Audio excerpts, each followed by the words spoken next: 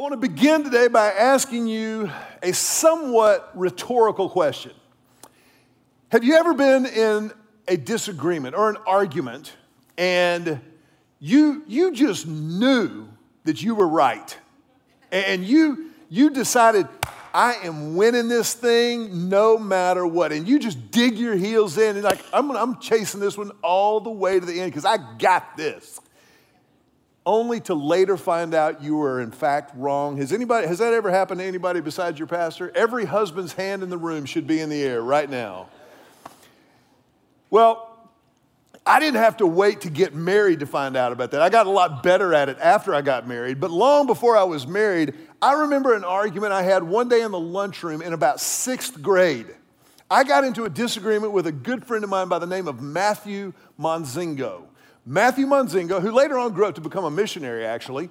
Matthew and I got into a heated discussion and argument because my dad had told me about a historic NFL football game involving the Dallas Cowboys and the Green Bay Packers. I'm talking about the 1967 Ice Bowl. If you've ever seen NFL films, you've probably seen something about it. The temperature at kickoff that day on New Year's Eve in Green Bay was minus 13 degrees. That's the ambient temp that day.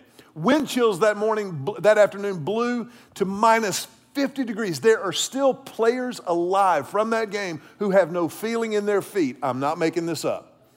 The Ice Bowl is one of the most historic games ever played, and my dad, in telling me about this game, said that it was the NFL championship game. So I began describing in the lunchroom that day, on the authority of my dad, the Super Bowl that the Cowboys had beat the Packers in.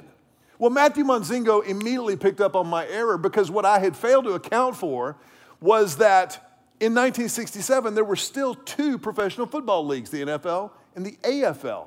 And they each had a championship game which then sent the winner to the Super Bowl, which that year would have been Super Bowl II. Well, in the course of my conversation, I said, have you ever heard about when the Cowboys beat the Packers in the Super Bowl, in the Ice Bowl? And Matthew Monzingo goes, that wasn't the Super Bowl. I said, yes, it was. It was the NFL championship game. It was the Super Bowl. He goes, no, it wasn't. The Packers and the Cowboys were in the same league. They couldn't have played in the Super Bowl against each other. And I was like, I own Matthew Monzingo right now. I am winning this argument. It was the NFL championship. It had to be the Super Bowl. I know I'm right. See, Matthew had picked up on that little nuance. My dad hadn't misinformed me, but rather I had misunderstood. I had misconstrued what he had told me. You know, a very, very similar scenario is playing out when Jesus is telling one of the most famous parables he ever told, the parable of the prodigal son. The parable of the prodigal son, Jesus is laying out the principles and the motives behind his mission as the Son of God come into the world, but he's doing it in a very particular fashion for a very particular audience. The parable of the prodigal son is something that most of us can connect with on one level or another at any given moment in our lives. Now, just to recap where we kicked off last week, the story that Jesus told is about a man who had 2 sons, the younger of whom came to the father and said, I want my share of my inheritance now. Before you're dead, I want what's coming to me now. The father acquiesced.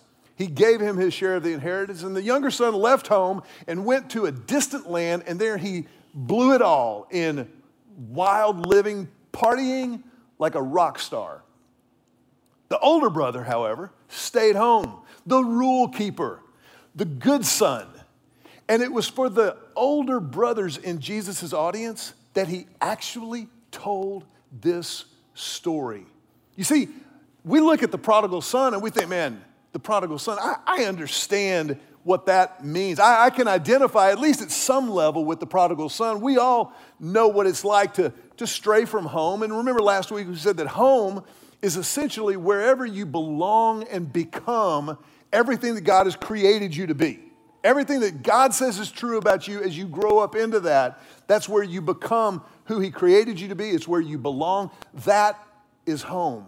And I think most of us, when we're honest, when we're genuinely authentic with ourselves and other people, we can say, you know what?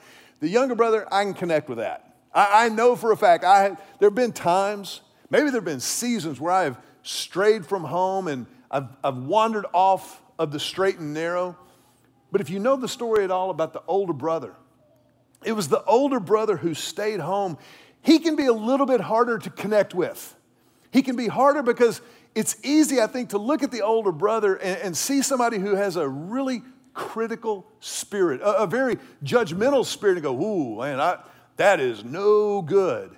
But you know what? Something I've noticed about just in my life. I'm not talking about you necessarily, but I've just noticed in my life, whenever I notice somebody who's being judgmental, almost reflexively, I become very judgmental about somebody who's judgmental. Did you ever do that? You ever kind of go, they are so judgmental. I'm like, ruh-roh. I believe I have just become the older brother. And it's something that is just part of the human condition. The older brother was nothing new in Jesus' day. Go all the way back to the beginning. Ever since people have populated the planet, you have Cain and Abel. You've got older brotheritis. You've got Hagar and Sarah, Jacob and Esau, Saul and David. Even in Jesus' own disciples, there was this constant competition and jealousy and jockeying for position and status.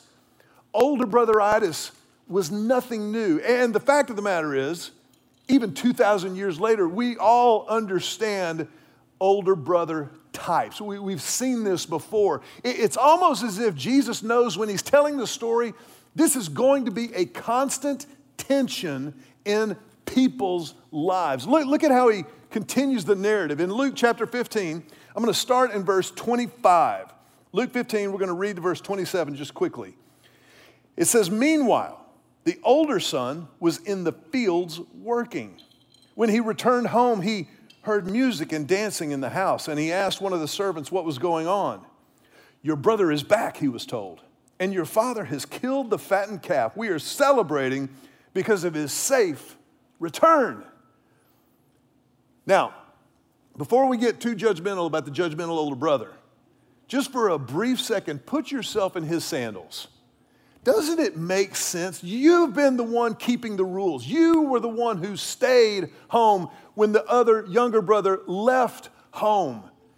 And keep in mind, by the father bringing him back into the family, by bringing him back into, he was now diminishing the estate again.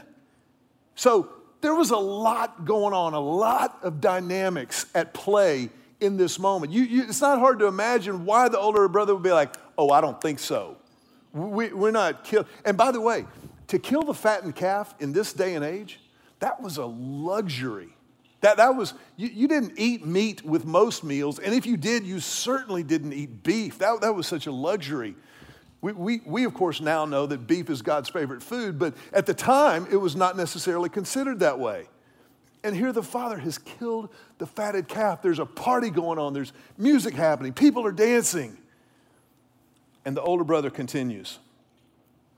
Jesus' narrative goes on and it says the older brother was angry and he wouldn't go in. His father came out and begged him, but he replied, all these years I've slaved for you and never once refused to do a single thing you told me to. And in all that time, you never gave me even one young goat for a feast with my friends. Yet when this son of yours comes back after squandering your money on prostitutes, you celebrate by killing the fattened calf.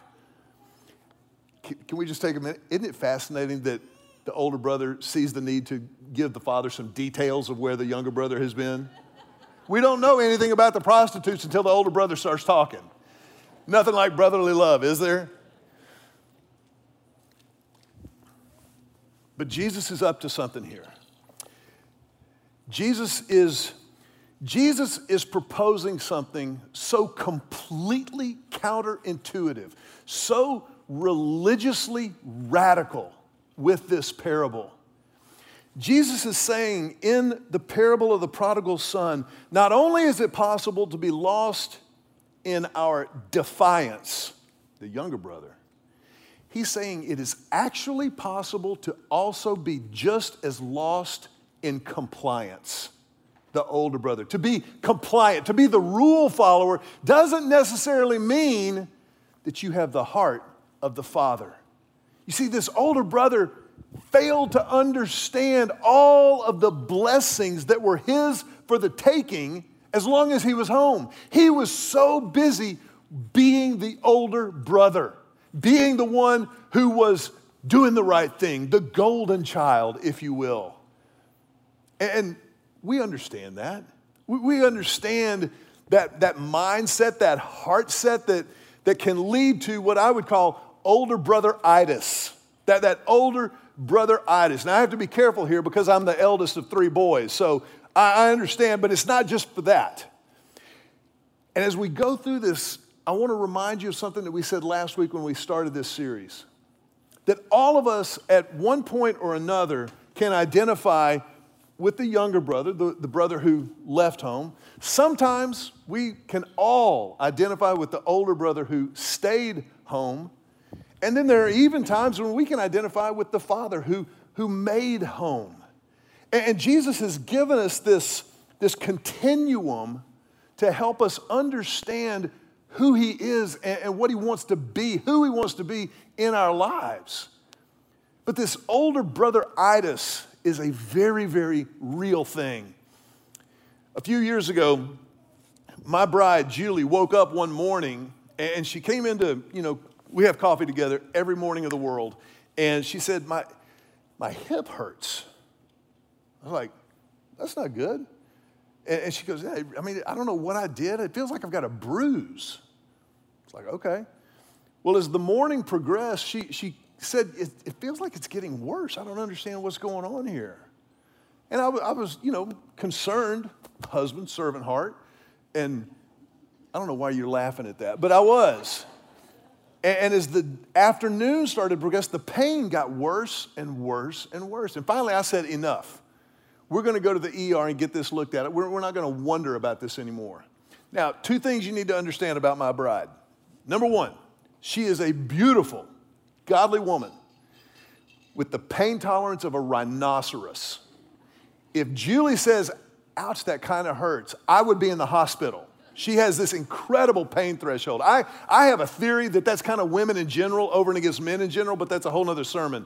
My point is, Julie can take a lot of pain before you ever hear about it. Number 2, Julie hates going to the doctor.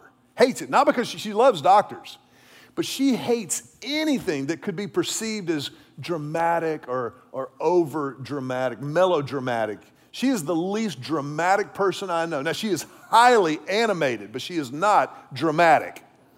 So when she agreed to go to the ER, I knew she was in some serious pain. So we go to the ER, we get checked in, and the nurse is asking her some questions, and he starts to ask some questions about how bad is the pain, what is it like on a scale of 1 to 10, when did it start, how's it gotten, blah, blah, blah, and all the way through. And finally he goes, okay, I think I've got an idea what's going on. We're going to get you a scan, but it sounds like you have diverticulitis. I said, who's it? He said, diverticulitis. And he explained that most people develop in their intestine, usually in their lower intestine, these little sacs or pouches called diverticula. And they're no big deal. They kind of just sit there and do their job and hang out, no problem. But from time to time, food can sometimes get caught in there. And when that happens, it can become inflamed or maybe even infected to the point that you have to have surgery. But that inflammation, that infection is what's diverticulitis. Older brother-itis is an inflammation of our self-righteousness, an inflammation of our self-esteem beyond what is appropriate. It is an inflammation of self-righteousness that can lead to an infection in our relationship with God and in our relationship with each other. This older brother-itis is something that every single one of us is capable of. If I can just show you a couple of just some symptoms to keep in mind, just to be aware of as we go day to day. Symptoms of older brother-itis. Number 1, scorekeeping. Scorekeeping. If you're an older brother, you're keeping score, man. That's what he was doing the whole time. He was at home, following all the rules, doing all the right things, but he was keeping score. He was making sure that he had a little spiritual, relational tally sheet, score sheet in his mind. That younger brother's off in the distant land doing who knows what. He was keeping tabs on him. Notice what he said to the father? But he was keeping score. Whenever we keep score spiritually or relationally, what's going on there beneath the surface is we are attempting to earn our way into God's good graces, forgetting that God's grace is already good. It's already a free gift. You can't earn it. You can't do enough good things. People, well, I think I'll go to heaven because I'm a good person. No, you're not. You're not good enough. I'm not good enough. No human being except Jesus himself is ever been good enough to earn their way, to score enough moral points to get to heaven. That's not how it works. Scorekeeping. Number 2, coming out of scorekeeping is legalism. Legalism. You know those people who like to keep the rules for the rules' sake, and they make sure that you know, that they know, that you know you're keeping the rules. This is that judgmental spirit. Legalism is the principle. Judgmentalism is the practice. But it's the same thing. It's that legalism. The older brother was doing all of the right things, but he was doing all of the right things because of what he thought he would get from them. Legalism. Number 3, us versus themism. Us versus themism. You could call this tribalism. We're right, they're wrong. Us versus themism. We're under attack. We have to attack back. I kind of don't think that's the point of the story here. That tribalism, us against them. You could also call it cable newsism, tribalism. Number 4, pride. Pride. As I was working on this sermon, I was thinking, the older brother had a superiority complex. He felt superior to the younger brother. And then I realized that was just good old-fashioned pride. That's just good old-fashioned, you know what? I am the man. I'm not bragging. I'm just telling you, I've got it going on. I'm awesome. Now, you can laugh at that, and I can go on a Sunday morning, whoever. Anybody here ever deal with pride? Hands going up all over the room. It's a very real thing, pride. Number 5, entitlement. Entitlement. Now, entitlement is particularly slippery because it can slither into our lives in ways that we don't even realize. If you had asked the older brother, do you feel entitled to a party with a young goat? He would, no, I'm just here doing the right thing. I don't feel entitled. But look at the tone he took with his father. You see in there an underlying current of entitlement. I deserve better. You're killing the fattened calf for him. You've never even given me a young goat. Now, before you throw rocks at a young goat, how many of you have ever had cabrito? Don't sleep on cabrito. That's a great meal.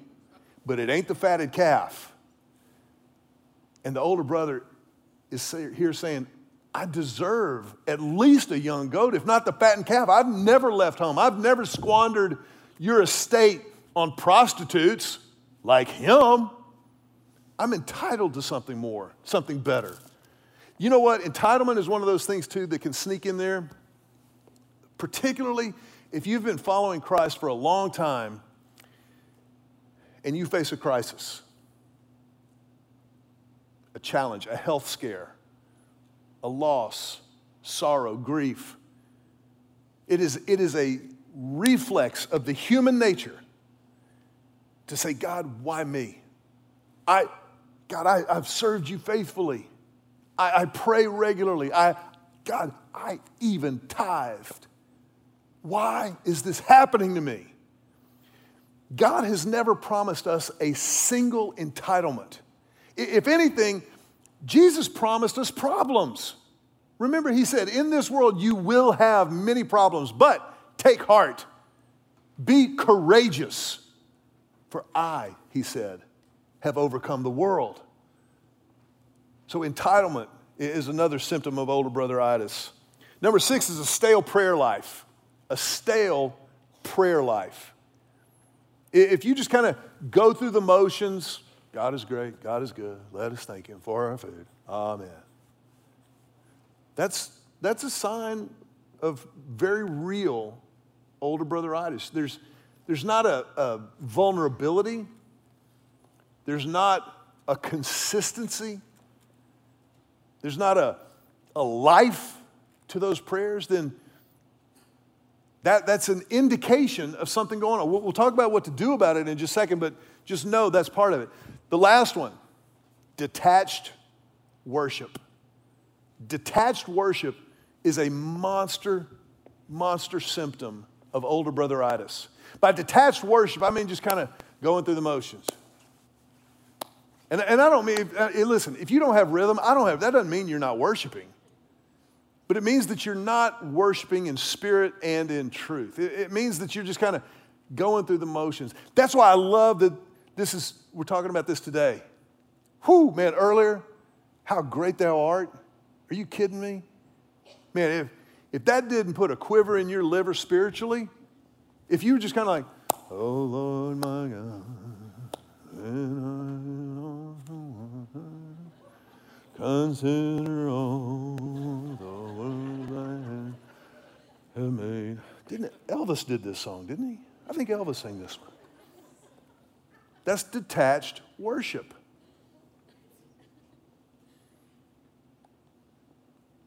But when you go, oh Lord my God, when I in awesome wonder consider all the worlds thy hands have made. I see the stars. I hear the rolling thunder.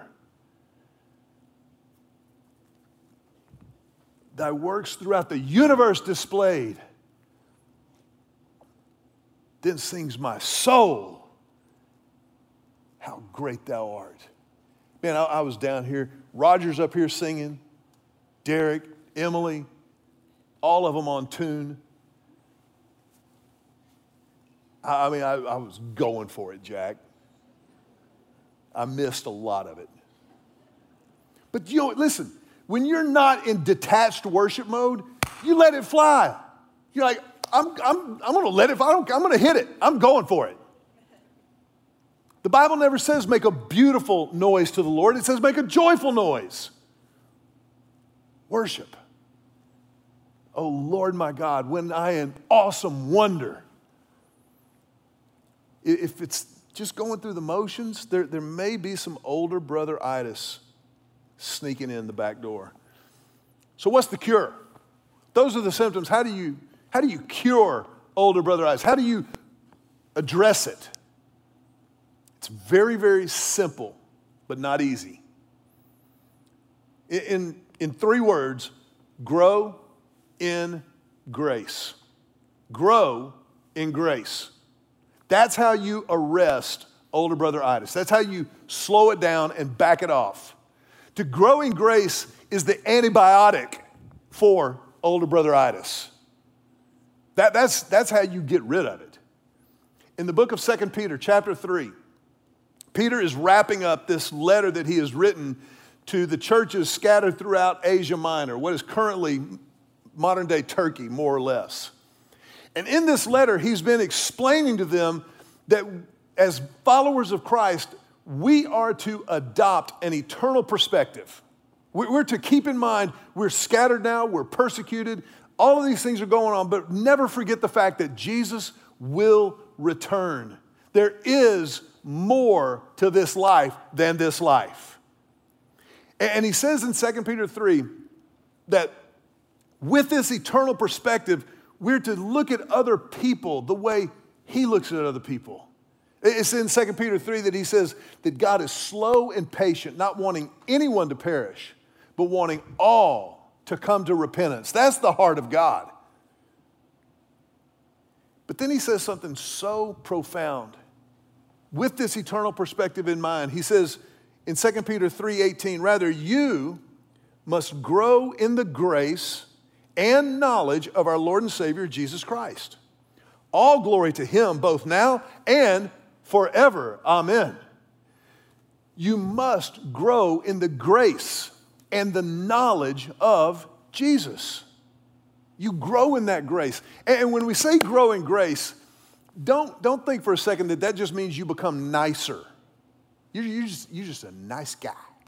You're a nice girl. No. Grace is much tougher, much more profound than just being nice. To grow in the grace of God, I want to give you three things. I want to challenge you to do these three things every day this week to grow in the grace and the knowledge of Jesus. Number one, celebrate the holiness of God. Celebrate the holiness of God. It's interesting, he says that you have to grow in the grace of knowledge, and now to him be all glory and honor. Worship God. The holiness of God means the otherness, the set apartness, that God is transcendent. He's different than you and I. God is not my homeboy. He ain't a Jewish carpenter. He's not my co-pilot. He is the King of Kings and the Lord of Lords. He is transcendent. We celebrate that holiness. So that holiness, that moral perfection, flawlessness, and we celebrate that. So when I say celebrate, I mean write down in your prayer journal, assuming you have a prayer journal, write down what is it about God that you celebrate? What is it about his personality, his character that you honor, that you respect, that you revere? Because he is God and we are not. Celebrate the holiness of God. Sometimes Julie will say to me out of nowhere, tell me three things that you love about me, and they can't be the last three that you said. And so I just start talking because you do not want to hesitate when that comes up. But I got to tell you something. After 30 years of being married to her, I don't have to hesitate. I got a list as long as your arm of things I love about this woman. The things I've seen her do, the things I've seen her not do, the way she works, the way she prays, the way she loves people, the way she mothers, the way she wifes, all of the above, the way she enjoys life, the way she celebrates. I can go on. Sometimes I go to like 4, 5, or 6 just to show off. But I'm not showing off me. I'm showing off her. There's a lot of things to love about Julie Richard. How many more things are there to celebrate about God, to lift him up, to worship him? You celebrate the holiness of God. Number 2, meditate on the grace of God. Meditate on the grace of God. May I just tell you that meditation is one of the most powerful tools at our disposal spiritually. It is mission critical to growing in the grace of God. It's mission critical, but it's also greatly misunderstood. When I say to meditate, I'm not talking about some kind of woo-woo out in the ether, let the universe hear the energy. No. To meditate means to focus and think intentionally and purposefully. That's what it means to meditate. So what if you were to take 3 minutes every day this week? No phone, no screens, no conversation, just you and God quietly, still, meditating on the grace of God. Thinking intentionally and purposefully about grace. Here's what the Bible says about grace in Romans 5.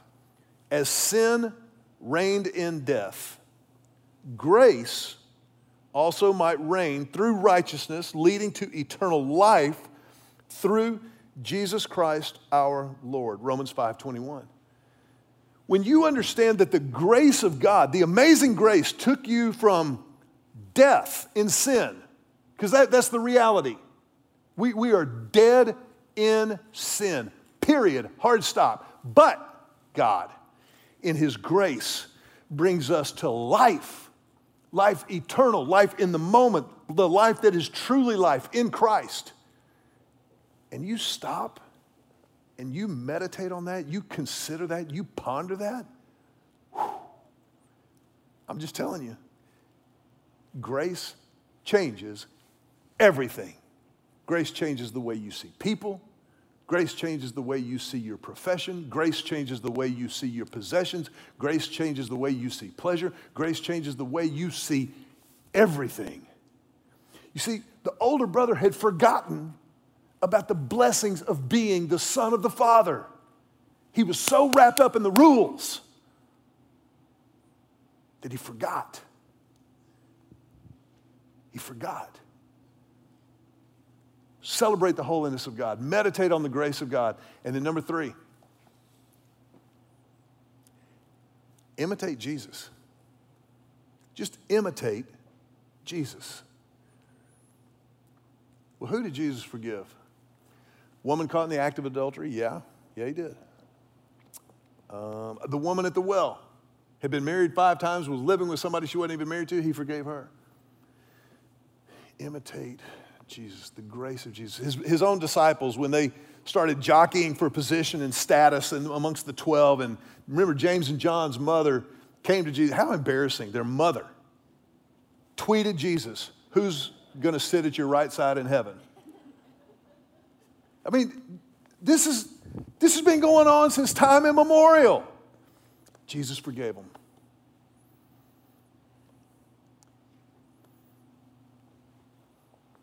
But in Luke chapter 23, the Bible says this. When they came to a place called the Skull, Golgotha, Calvary, they nailed him to the cross.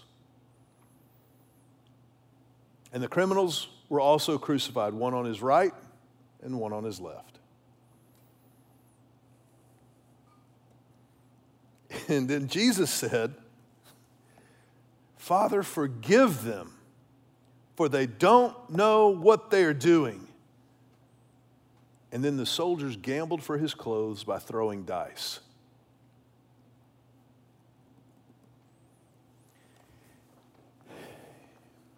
Jesus didn't just forgive people who wronged him, people who said ugly things about him, people who said things that were not true. He literally showed grace to the people who were in the process of killing him. That's the standard, folks. That's the standard. And when we commit ourselves to imitating him, to following him truly, then we are truly growing in the grace and the knowledge of Jesus. Just after the Vietnam War, a missionary felt called to Vietnam. God stirred something in his heart and in his life, and he had a deep, abiding passion and compassion for the people of Vietnam who had been so scarred by years and years of war. He went to Vietnam, got an apartment, began working amongst the people, and set up a church for the people of Vietnam. And in this town, the people were resistant. They were not responding in droves. And it was hard work. It was grinding work. And finally, one night, the missionary came home and he found that his apartment had been robbed. All of his possessions, everything he owned except the sofa in the living room. And this was the final straw. He walked in and he just sat down and he just lost it. He said, I can't do this anymore. I'm done. Have you ever felt like you were done? Like just no mas. And he cried out to God and he said, God, I want to go home. I came here because I love these people. I don't love them anymore. They're not responding. They're not doing what I thought they would do. I don't love the people of Vietnam anymore.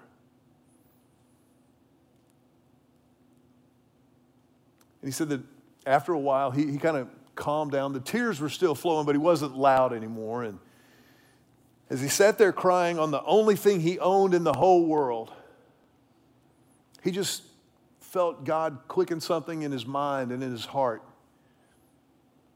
And he just sensed God saying to him, you're not here because you love the people of Vietnam. You're here because I love the people of Vietnam. Grace changes everything. That's what Jesus was communicating to the older brothers. That's what Jesus is communicating to me when I can be the older brother. Grace changes everything because it's a gift that you can't earn. I want to ask you to bow your heads for just a moment. And in this moment, I want to put before you a question. It's a very straightforward yes or no question. Have you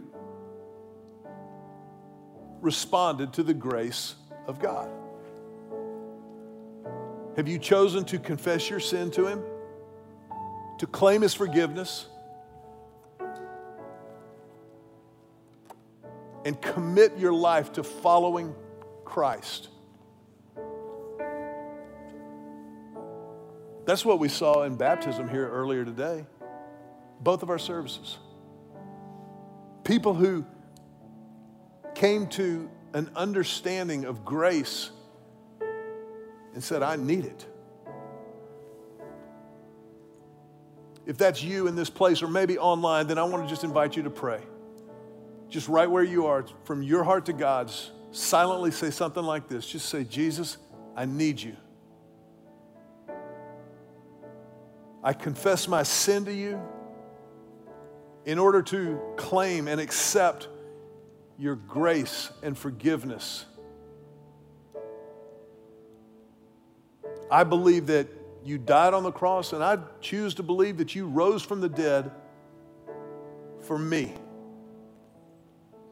And in this moment, I accept that gift. In exchange for your life, to me,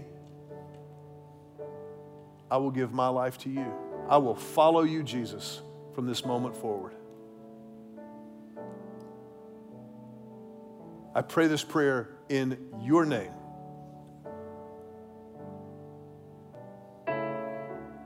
If you would just remain with your heads bowed for another moment.